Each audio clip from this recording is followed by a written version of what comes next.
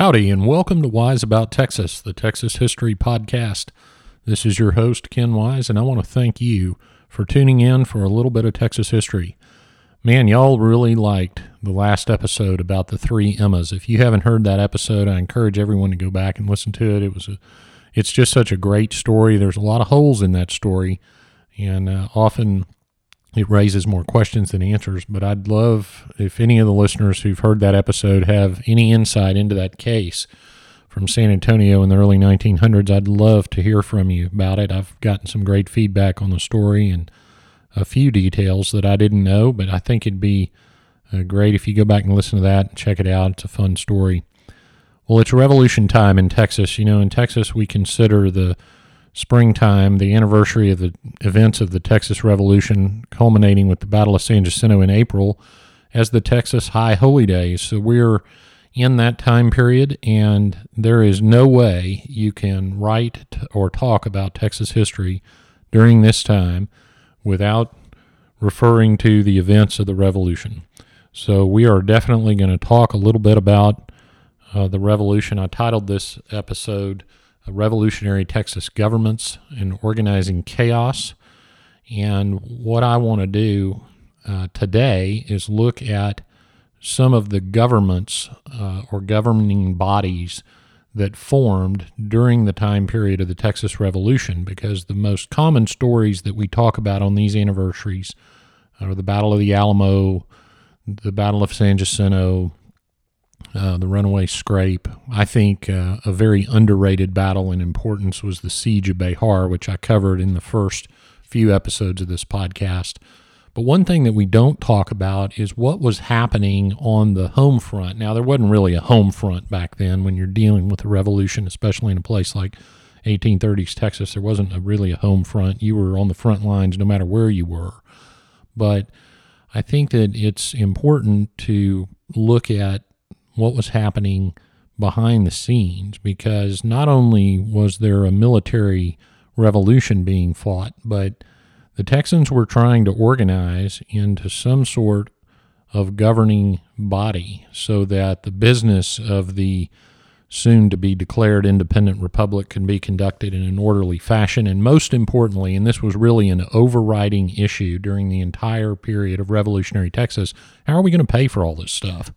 So there was a lot of activity that was governmental in nature, and I think that's what I want to talk about today. So let's go back to about 1824 and get wise about Texas. Well, recall in 1821 that Mexico won her independence from Spain. In 1824, there was a Federalist revolution led by our old friend Santa Anna. They formed a constitution, the Mexican Constitution of 1824, and we've talked about that on this program before. The Constitution was a Federalist Constitution like the United States Constitution. If you read the Mexican Constitution of 1824, parts of it will look very familiar. And it was during this time that Stephen F. Austin was starting his colony in Texas. The terms under which Austin was granted his colony essentially were that his colonists needed to become Mexican citizens, become Catholic, and learn to speak Spanish. So Austin's vision was to bring these colonists in under the Mexican Constitution of 1824 and a Federalist system that would have been familiar to the new immigrants from the United States. Well, the colonists came, as we know, starting with the old 300. And think for a minute about what these people were doing. They were not just moving onto vacant land. They were leaving the United States and moving to a foreign country. And they were leaving the stable, relatively prosperous governmental structure of the United States for the farthest flung outer province of a strange nation. And what they would not abandon, of course, is their American values and their notions of freedom and all of the systems and structures under which they had grown up. So you can foresee some tension if you moved from the United States or whatever country you live in. This podcast is being downloaded in over 40 countries. and you move to a different country with a different system of laws, it would be quite the adjustment. And tensions began almost immediately. In late 1826 and early 1827, there was an incident, and we're going to cover this in another episode in detail, but it was called the Fredonian Rebellion. And it happened in Nacogdoches, and there were some settlers that rebelled against the Mexican authorities. And, of course, in Mexico City and in the capital of Coahuila, Tejas, the government officials began to get a little nervous about these new immigrants. In 1828, the president of Mexico, Bustamante, sent General Manuel Mier y Terán, and once again, I apologize to everyone for butchering the Spanish pronunciations, but I took French in high school, not Spanish, so we'll do the best we can.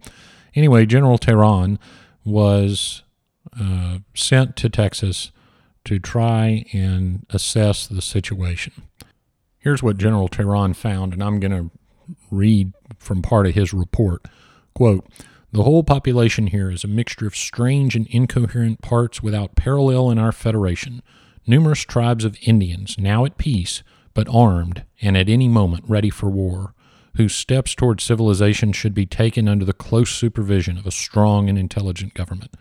So Terán knew that it was a dangerous situation with the Indians, and then he discussed the American immigrants, and this is what he said, quote, "Among these foreigners are fugitives from justice, honest laborers, vagabonds and criminals, but honorable and dishonorable alike travel with their political constitution in their pockets, demanding the privileges, authority, and officers which such a constitution guarantees." Close quote. So I thought that was a pretty interesting observation of the Americans of the early 1800s traveling with their constitutions, which is probably a good idea. So always have your pocket constitution handy. Terán would go on to be commanding general of what was called the Eastern Interior Provinces, which included Coahuila y Tejas, and he made several recommendations. And he made these recommendations in 1829 after assessing the situation.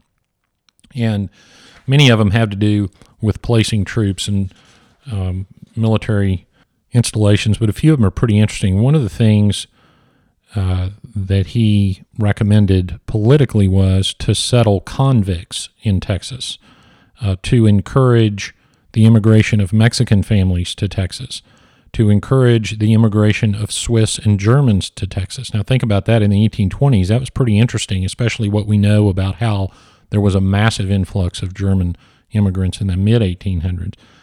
Terán encouraged what he described as coast-wise trade, in other words, using the coast of Texas to enhance trade into Mexico.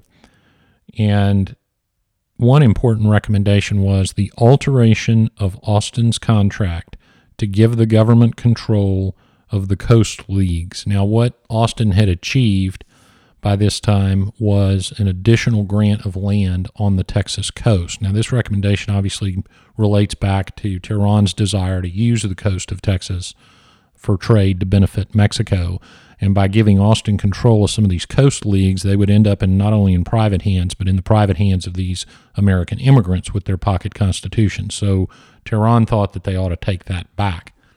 Well, I mentioned Bustamante earlier. Anastasio Bustamante had led a revolution in Mexico and seized control of the Mexican Republic, and he issued a decree. It's called the Bustamante Decree of April 1830, or the April 6, 1830 law, or the 1830 law in Texas history. And this law, I'm going to say, started the Texas Revolution, or certainly enhanced the revolutionary thinking of the citizens.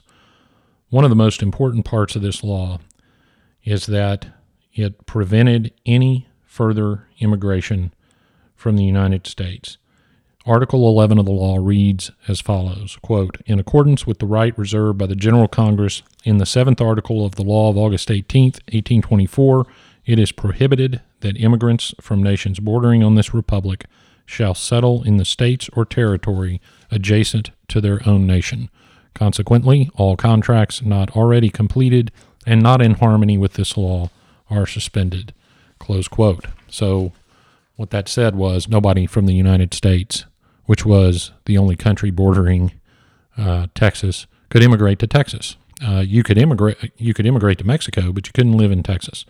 So that was the key part of the 1830 law that riled everyone up, because the idea that you would come over as part of Austin's colony and later send for your family after you were established was out the window. There was another important article that I need to mention, and it was the one immediately preceding that. It was Article 10. Article 10 says, quote, "No change shall be made with respect to the slaves now in the states, but the federal government and the government of each state shall most strictly enforce the colonization laws and prevent the further introduction of slaves." Close quote. There's a great book. It's a recent book. It's not brand new, but it's recent, by Dr. Andrew Torgett at North Texas State University. It's called Seeds of Empire, and it does a wonderful job of analyzing the importance of the slave economy to the cotton production in Texas. And essentially what it describes from a very interesting perspective is the notion that they would transport the southeastern United States plantation system into Texas. And of course, slavery was key to that system. So that also had a remarkable effect on the prospects of the Texas settlers. So that was very important. But it was that Article 11, preventing further immigration from the United States, that truly set everyone off. The other thing that happened after this law of 1830 was that the Mexican government started sending more troops to Texas to try to enforce the law. One of the areas that they sent troops to was Anahuac. Anahuac is located just east of Houston in Chambers County, and the person in charge at Anahuac was a man named John Davis Bradburn. Now, Bradburn had fought in the 1821 Mexican Revolution with the revolutionaries. He was appointed to found the town of Anahuac, to locate a town in that area. He chose an area called Perry's Point and founded the town of Anahuac. And when I say founded the town, he set up the customs house to enforce the tariffs and duties imposed by that 1830 law, because all that coastal trade and everything that Tehran had talked about, that was also part of the 1830 law. Well, there were some disturbances around Anahuac, called, appropriately enough, the Anahuac disturbances, concerning those tariffs, and there was actually armed conflict. And during that time, we had the first pseudo-governmental actions from the Texas settlers, and those were called the Turtle Bayou Resolutions. So during the Anahuac disturbances, and once again, I got to promise you a future episode on the Anahuac disturbances, but during those disturbances, the citizens retreated to a ranch owned by a man named White on Turtle Bayou near Anahuac, and they drafted what came to be known as the Turtle Bayou Resolutions in June of 1832. And the resolutions note that Santa Anna was then leading a revolution against Bustamante and the centralist government. See, at that time, Santa Anna was a Federalist, supporting, at least by all appearances, the Constitution of 1824, the Constitution under which the Texas settlers desired to live, the Federalist Constitution. The Turtle Bayou Resolutions make it clear that the colonists are siding with Santa Anna, and they have what are referred to in the resolutions, quote, grievances of such character as to arouse the feelings of every free man and impel him to resistance, close quote. Sounds a little bit like some language in 1776. So they declared their allegiance to the revolutionaries on the side of Santa Anna. They talked about the military being oppressive to the colonists, arresting them, stealing their slaves, imposing martial law, and they declared their support for the, quote, highly and distinguished chieftain Santa Anna, close quote. Boy, would that change. So they united with Santa Anna. The Anahuac disturbances were actually successfully resolved without out-and-out extended fighting. Some Mexican officials from Nacogdoches came down and resolved them, but we'll save a little bit of that detail for another episode. Later, in 1832, the same year, trouble was obviously brewing. The disturbances at Anahuac had aroused a group of settlers near Velasco to take a cannon sail it to Anahuac and participate in the fighting against the Mexican government. Now, what you can tell by these incidents is that there was an itch on the part of the colonists to revolt, at least some of them. The alcalde, which is the mayor, of the Austin's capital, San Felipe de Austin, and the alcalde of Brazoria. Now, these alcaldes were settlers, and they were put in these positions, and the settlers were governing their municipalities under the Mexican law. They called a meeting in San Felipe for October the 1st, 1832. 56 delegates were elected from the various Texas settlements, and they met in San Felipe in what's called the Consultation of 1832 to decide how best to support Santa Anna and oppose the centralist Mexican government. So think about that. One of the first meetings in revolutionary Texas was designed to figure out how to best support the man who would later attempt to crush the Texans. Stephen F. Austin was, appropriately enough, elected president of the consultation. The two major settlements in Texas at the time that went back before the colonists, La Bahia, or Goliad, and San Antonio de Bejar, were not represented. Now, there was a representative from La Bahia that showed up later after the consultation had done its business, but the residents of San Antonio did not send anyone. And I think that's very interesting because that was, there were Mexican troops in San Antonio. That was essentially the center of all activity in Texas. And I suppose they thought it better not to participate in this meeting. Now, the consultation formed several committees, and they were going to address the things in the 1830 law, the import duties, the Article 11 preventing immigration. The consultation wanted to organize schools. They, very interestingly, wanted to provide for Indian reservations. This is back in 1832, already foreseeing that we were going to have to form some sort of relationship with the Indian tribes of Texas because there were so many. And most importantly, to examine the idea of separate statehood for Texas. Now, this is not independence from Mexico. This is separate statehood for a state of Texas or Tejas to split from the state of Coahuila. There is a lot of background to the relations between the provinces of Coahuila and Texas, and there's a lot of Mexican legislative background to this. Former state historian and author Dr. Frank de la Teja has written a book on the relations between Coahuila and Texas from the Mexican perspective, and it's a very interesting study of what all was going on with respect to the statehood of Texas. Well, Austin was aware of all this, and so that was a really big issue, political issue at the time. In 1832, I'm sure there were some people advocating for independence, but that was not part of the consultation. They were not talking about independence from Mexico at that time. They were talking about independence from Coahuila. The consultation prepared a memorial to the Mexican government, which is essentially a letter. Looks a little bit like a declaration. It was dated October 4th, 1832, and it discusses, among other things, the, quote, sacred republican privilege, close quote, of making known their wants and grievances, the wants and grievances of the colonists. Well, that's a very American notion, isn't it, to petition the government for redress. The 1830 law, they criticized the 1830 law, saying that it implied they were not loyal to Mexico, which they were, according to them. It talks about how hard it had been to settle land and the fact that it never would have been settled but for the immigrants from the United States, and that's probably right because it never had been settled until then. The immigrants settle it. They proclaim in this memorial that they deserve some recognition for that, and certainly more than implies that it never would have been done but for that immigration. It does mention, and as it had to at that time, the Fredonian Rebellion of 1826, but it totally disavows the participants. It calls them, quote, bad and desperate men with a mad design, close quote. They had to explain and disavow those guys because that had really caused a lot of tension with the government.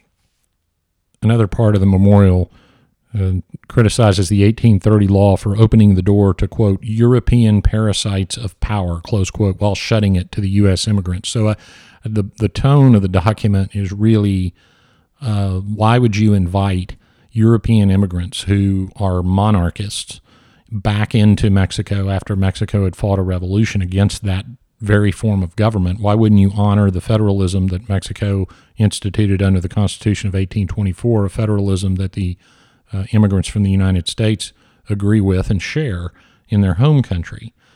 So that was the tone of that memorial.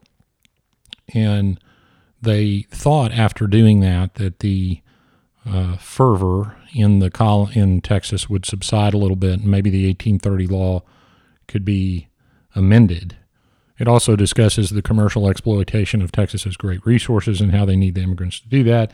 And then it says, quote, "With General Santa Anna we united as fellow laborers in the same sacred cause," close quote. They took the memorial to Béjar. The town council of Béjar, called the Ayuntamiento, were actually pretty sympathetic, but they weren't willing to overtly support this meeting of the immigrants. The representative of the government there was the guy in charge politically is called the Jefe Politico. His name was Don Jose de la Garza, and he wrote a letter to Austin, and he acknowledged that the measures in the 1830 law were strict and that the military had been a little bit overbearing.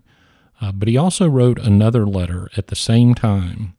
While he was telling Austin that he generally supported his views, he was telling the governor of Coahuila y Tejas something different, and that letter wasn't discovered until many years later. But what he was saying to the Mexican government can be summed up in this quote, quote, "A true Mexican can but bitterly deplore his misfortune and feel sorely the foreign hand that came boldly to rob him of his rights, employing physical force," close quote. Well, suffice to say, the Jefe Politico hadn't seen anything yet. So he was talking out of both sides of his mouth.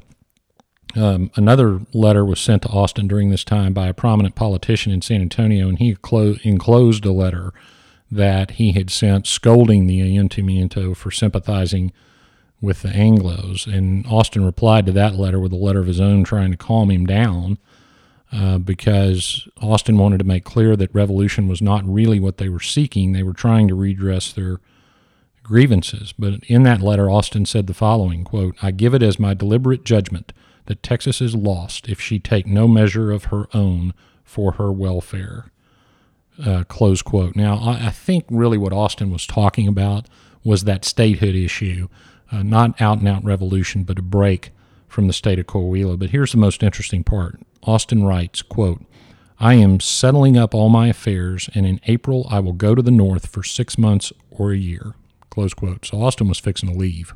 And you can't help but wonder if one reason he might do that was to let things calm down a little bit, if he saw himself as sort of a political leader and being thrust into a role as revolutionary leader.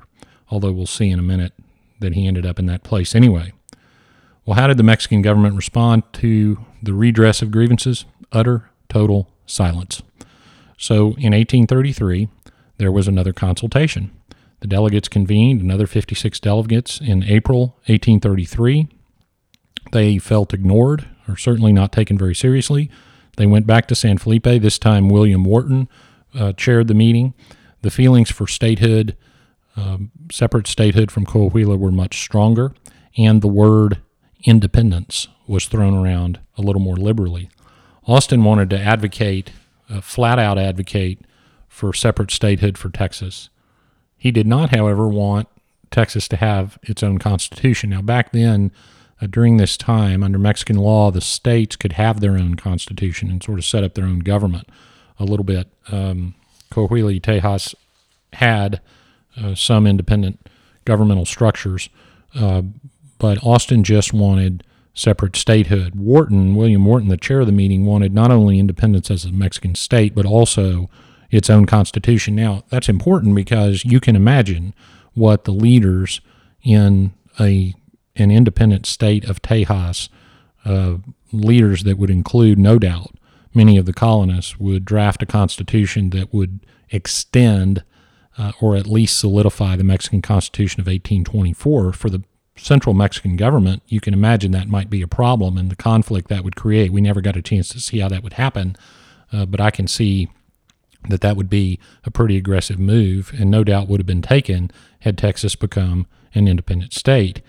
The agenda was similar. The agenda of the consultation of 1833 was very similar, a little more strident than the consultation of 1832. It flat out desired statehood. It asked for a repeal of Article 11 of the 1830 law. It asked for tariffs that actually encouraged immigration and encouraged commerce. So the battle lines, so to speak, were drawn on those issues. The chair of the committee to examine a state constitution for an independent state of Texas was our buddy Sam Houston. And that committee did a lot of work on a proposed constitution, which looked a lot like the U.S. Constitution, as you might imagine. And this consultation also drafted a memorial or a report to the Mexican government. And in the very first sentence of the memorial, it calls for the independent statehood of Texas to separate from Coahuila. And in what would later prove to be fairly ironic, the memorial defended once again the Indian tribes in this part of Mexico and called out the Mexican government for failing to provide what had been promised to the peaceful tribes of Texas, which was land and essentially reservations, which I think is, given especially Lamar's policy to the Indians in the early days of the Republic, a fairly ironic thing for 1833. It also went on to ask for other things that the settlers had been demanding for some time. 3 people were to deliver this memorial to the Mexican government: James Miller, Stephen F. Austin, and Erasmo Seguin. But it turns out only Austin could make the trip, so down he went to Mexico. And he found, instead of a stable government ready to receive and discuss the envoy from Texas, he found a problem. The vice president of Mexico at the time, Valentin Gomez Farias, had taken over as president, but his old ally, Santa Anna, was plotting to take over from him. And Santa Anna's plot was to basically tear up the Constitution of 1824, consolidate power, and institute himself as dictator. And so this is the well-known change in Santa Anna. He went from federalist, or at least advocating federalism — I doubt he was ever really a federalist — to flat out saying he was going to lead a revolution and become the dictator. Well, Austin got a few concessions from Farias on immigration, and he started back for Texas. Now, shortly after he left, though, Farias found out that Austin had been trying to get the people in San Antonio to support Texas statehood, and that was too much for Farias. So he ordered Austin arrested. They caught up to Austin before he could get back to Texas and put him in prison for 1.5 years, never charging him with anything and never giving him a trial. Well, that did it for Austin. He was finally released in 1835. He made it back to Texas. The citizens by this time were essentially in rebellion, although they were still fairly disorganized. And Austin, that led to a new consultation of 1835. So in August of 1835, in the town of Columbia, there was a meeting called the Consultation of 1835. There was confusion about what the purpose of that meeting was, but they knew they had to get together. There was some confusion about whether that meeting had any power to act as a body. But so the meeting, what the delegates did was agree to adjourn the meeting and convene a formal consultation with some power in San Felipe in October 1835. So as you remember or may remember from earlier episodes, there was some military action going on in April 1835. A militia had assembled to march on San Antonio de Bejar. October 2nd, 1835, we had that famous incident where the Mexican troops tried to reclaim the cannon that they had provided to the settlers at Gonzales. The settlers wrote on a piece of cloth, "Come and take it," and fired the first shots of the Texas Revolution, killing a couple of Mexican soldiers and starting the military part of the Texas Revolution. The Battle of Concepcion occurred in late October. We covered that in an earlier episode, and resulted in a resounding Texian victory. And those military activities delayed the consultation until November 1st of 1835. And in the meantime, From that October time to the November time, there was what was called a permanent council that governed for about 3 weeks. So the permanency of the council was only 3 weeks. Interestingly, the notes of that permanent council are preserved, and you can read the proceedings. And it was a fairly organized group. So in preparation for this formal consultation, which purportedly, would result in yet another memorial to the Mexican government, we had this council, and the settlers really were organized, and they were discussing financing the revolution. We knew there was going to be a revolution, and shots were being fired. So they started acting more and more like a government during this permanent council. And if you read the journal notes of the council, there are several discussions of the military situation. They set up a mail service. They provided for rangers on the frontier. The last entry of the council notes authorizes a form of a letter of marque authorizing the harassment of Mexican shipping on the seas. And in the meantime, Stephen F. Austin is commanding the army marching on Behar. Now, some of the delegates to this consultation of 1835 wanted to be public about fighting for the 1824 Constitution, and they wanted to do that, I think, because it would have been an easier sell to the native population of Texas. Another group just wanted to flat out declare independence and get on with the revolution. There was a vote held at this consultation on November 7th that called for a provisional government on the principles of the 1824 Constitution. And so this situation was really in flux and a little bit disorganized as to how this government was going to get on with its business. In the meantime, the military situation was evolving. The delegates to the consultation created a governmental structure called the Organic Law, and it called for a governor and an advisory council from the delegates of the various towns. They provided for some other governmental departments. For the military, they approved both a militia and a regular army, which would result in terrible confusion. And so as organized as they seemed to be, it really was somewhat chaotic. Sam Houston was elected general of the military, but they didn't recruit any army. So he had really nobody to command. The only people that were actually fighting in Behar were militiamen. And you recall during the siege of Behar, there was a great quote from a letter from one of the soldiers that declared that everyone in the army was a captain. Nobody was really taking orders from anybody. So the result of that consultation of 1835, and by the way, sometimes it's referred to as a general council. We had the Organic Law, and then they elected what came to be known as the Provisional Government. So we had yet another body. You see why we needed an episode on all this stuff, because there was new entities coming out, springing up every which way. The easiest way to think about the consultation of 1835 is just as one big meeting resulting in a provisional government. So we are between November 1835 and we're heading into winter. The provisional government was fairly active. They passed some tax laws. They continued working on the mail service. They actually appointed some judges. Now, there weren't any courts at this time, so that didn't do you a lot of good, but they were at least acting like a government. But not much was being accomplished because of the chaos of the military situation. The militia/army put Behar under siege in December, won that victory at Behar.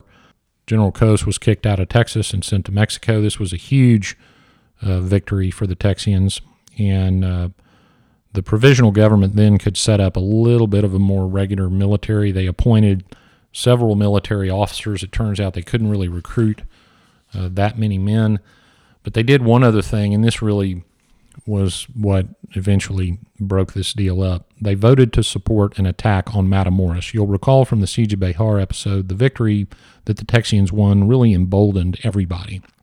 And they weren't satisfied with taking over the biggest city in Texas. They wanted to go ahead and attack the state of Coahuila at Matamoros. So a Mexican revolutionary named Jose Antonio Mejia came up with this. He had led a previous attack on Tampico, Mexico, which was a disaster, and we'll give a episode to the Tampico expedition. But suffice to say, he was unsuccessful. He abandoned his men. Those men were executed. Henry Smith, who was the provisional governor under this provisional Government wasn't terribly excited, but sort of supported the Matamoros expedition. Sam Houston supported the Matamoros expedition because he thought he'd lead it. In fact, he sent word to Jim Bowie in Behar to get ready to move. In the meantime, a guy in San Antonio named Dr. James Grant decided he was going to lead the expedition against Matamoros, with himself in command, not Houston. So he lobbied the provisional government to let him be the leader. Now, Grant, what you need to know about Grant is he had extensive land holdings in Coahuila. So an expedition to Matamoros might have been a play to get his land holdings back. Well, Houston had planned to go through Goliad, pick up Fannon's men who were there by this time, and form a superior force and hopefully lure all of Grant's volunteers into his force and head on down to Matamoros. The council, however, went around Houston and they appointed yet other commanders. They appointed a gentleman named Frank Johnson and our friend Colonel James Fannin to lead the Matamoros expedition. So you now have four commanders. And Johnson and Fannin, as among themselves, each thought that they were the commander of the expedition. So you can see this was falling apart fast. Henry Smith changed his mind, the provisional governor. He ordered Houston to be in command. Johnson had already left San Antonio. He left behind just a few men under the command of J.C. Neal and took most of the men and almost all of the supplies on this Matamoros expedition. So Neal put his men in the Alamo for their own safety, and we know how that story ended. And this was really the beginning of the split between Governor Henry Smith and the rest of the council or provisional government or whatever you want to call it, the advisory council. He derided all the council members as traitors for supporting this expedition. He said he was, quote, tired of watching scoundrels abroad and scoundrels at home, close quote. He ordered the council to dissolve. The council responded by impeaching him as governor. So technically James Robinson became governor at that point, but Smith wouldn't leave the office. Remember that episode about the Davis Koch election? That would happen again in the 1860s when Governor E.J. Davis refused to leave the governor's office. So Smith stayed around acting like the governor, even though the council had impeached him and put somebody else in. So it was utter chaos. Many of the delegates just left and went home. Late in December of 1835, they did manage to officially call for a convention. This time they called it a convention to meet at Washington on the Brazos in 1836. Smith vetoed this call for a convention, but of course they ignored it because they thought they had impeached him. So it was a mess. In February, this governing council moved to Washington on the Brazos and to elect the convention delegates despite Smith's veto, and that occurred in February of 1836.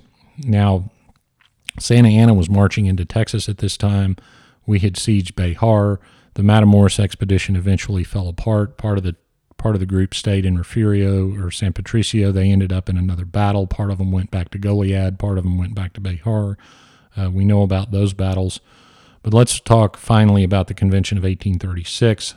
On March the 1st, the weather was very cold. They met in Washington on the Brazos in a building that they'd rented, and as far as I can determine from the archives, never paid for. So I think we still owe some money to some descendants for the rent of the building in Washington on the Brazos.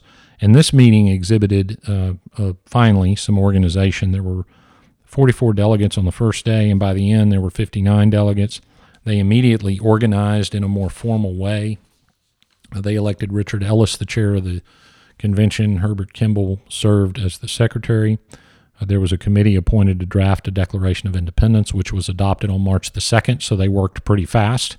It was very unlikely that the Declaration of Independence, which ended up being about 6 pages, was drafted in one day. George Childress, who's credited with drafting that document, probably already had one ready to go, especially since they'd been discussing these things for so long.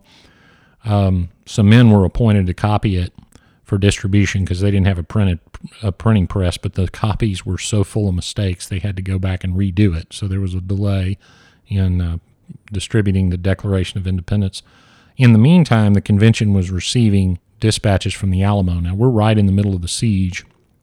It's March 2nd, 1836, And at breakfast time on March the 6th, 1836, which was a Sunday, Travis's letter of March the 3rd arrived at Washington on the Brazos, and it was read out loud to the convention. Now, this is Travis's letter that starts the letter by mentioning the utter discord and disorganization of the government. He details the military situation and pleads with the government for resupply and reinforcement. Now, by the time that letter was read at breakfast on March 6th, the Alamo had already fallen and all the defenders had been killed. Of course, they didn't know that at the time. When they read the letter on March the 6th, several people started for Behar from Washington on the Brazos to help Travis. Well, the Constitution was being drafted during this point in the convention. It was being drafted along with the Declaration. The first draft of the Constitution, by all accounts, was just terrible. The accounts of the convention discuss how slowly things were dragging along. It wasn't that they were disorganized. It was just that they felt no sense of urgency. Remember, they still didn't know what had happened at the Alamo. I mentioned earlier one of the most important things that they were discussing was financing this whole revolution, and so there was a ton of discussion about the loan that they were going to go to New Orleans and get to fund all this. One attendee to the convention wrote the following in a letter, quote, "There is a great want of political philosophy and practical political knowledge in the body," close quote. So you can see that even though it was more organized than any of the prior meetings, even the convention of 1836 wasn't getting a lot of stuff done in a timely manner. Well, on March 15th, the convention received 2 letters from Sam Houston detailing the fall of the Alamo. Well, things became urgent, and that fired up the convention to get to work. They finished the Constitution in a matter of hours, and on 12 noon, March 16th, the Constitution was finished and distributed and adopted, and the following day, March 17th, the convention adjourned. And one attendee describes the scene as they adjourned, quote, "The members are dispersing in all directions with haste and in confusion. A general panic seems to have seized them," close quote. So what had happened was they realized that Santa Anna was not only that Santa Anna had a huge army, and he was in no mood to mess around with this revolution, having killed everyone at the Alamo. So they were hooking it out of there as fast as they could. One writer who was in Washington for the convention described what we now know as the runaway scrape as families and people began to stream through Washington with everything that they could carry. The government decided that they were going to flee to Harrisburg, and so the convention was over. But Texas had declared independence as a result of this convention. We had adopted a constitution, and we had what came to be known as the ad interim government. And the government was as follows. David Burnett was the president. Lorenzo de Zavala was the vice president. Samuel Carson was Secretary of State. Bailey Hardiman was Secretary of the Treasury. Thomas Rusk was Secretary of War. Robert Potter was Secretary of the Navy. And David Thomas was the Attorney General. The first act of the ad interim government was to get the heck out of Washington on the Brazos and out of the way of the Mexican army. But in a little over a month, it would all be resolved on the plains of San Jacinto. So you can see that during revolutionary Texas, it was very difficult for the citizens to organize because everybody had different ideas of the results to be achieved. That all eventually came together between Stephen F. Austin's imprisonment, the oppression of the Mexican military in Texas, the desire for the freedoms of at least the Constitution of 1824 and soon probably a constitution that would look more like the United States Constitution. It just built up to a boiling point where revolution became inevitable, and so it was. Well, we now come to the part of the show called Getting There, where I tell you how to go see some of the places we mentioned in the episode. The Turtle Bayou resolutions, there's a historical marker near where they were signed, and I'm going to give you the address. It's 228 White Park Road in Anahuac, Texas. Look that up on your map, and if you go out I-10 east from Houston and turn south on Highway 61, it'll be to the right in White Park, and that's where the Turtle Bayou resolutions were signed. While you're there, I always advocate going into Anahuac, seeing some of the history there. There's just a tremendous amount of Texas history occurred there, including the disturbances that we talked about earlier.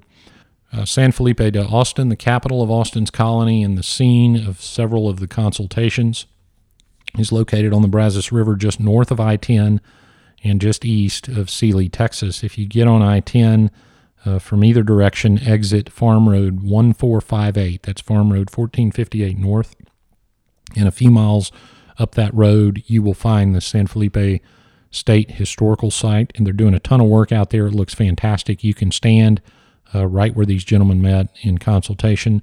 And there's a website, and it is www.colonialcapitaloftexas.com. colonialcapitaloftexas.com. And they've always got something going on out at the San Felipe State Historical Site. It's a very interesting place. And finally, Washington on the Brazos State Park, the site of the Convention of 1836. It is between Brenham and Navasota, Texas, off of State Highway 105. It also has a website, and the website is www.wheretexasbecame-texas.org. wheretexasbecame-texas.org. And they always have a lot of events at Washington on the Brazos. And one I want to mention in particular, on March the 5th, the Texas Independence Day celebration. And the keynote speaker for the Texas Independence Day celebration will be your humble host of Wise About Texas. So I'll be giving a talk on the spirit of Texas and Texas independence. I'm recording this in 2017, so March 5th, 2017. Come on out to Washington on the Brazos, and we'll get involved in some Texas history. Well, that wraps it up for this episode of Wise About Texas. Thank you very much for listening. Do me a favor, share this show with a friend. That's the best way to get more people involved in the preservation and promotion of Texas history. Please like and share our Facebook page, Wise About Texas. Follow us on Twitter or Instagram at Wise About Texas. And take a minute, if you think this show's worth $1 or $2, to go to patreon.com, patreon.com/wiseabouttexas, and make a pledge towards supporting this show and the promotion and preservation of Texas history. Thanks a lot for listening today. Go out and do something for the great state of Texas. And until next time, God bless Texas, and we'll see you down the road.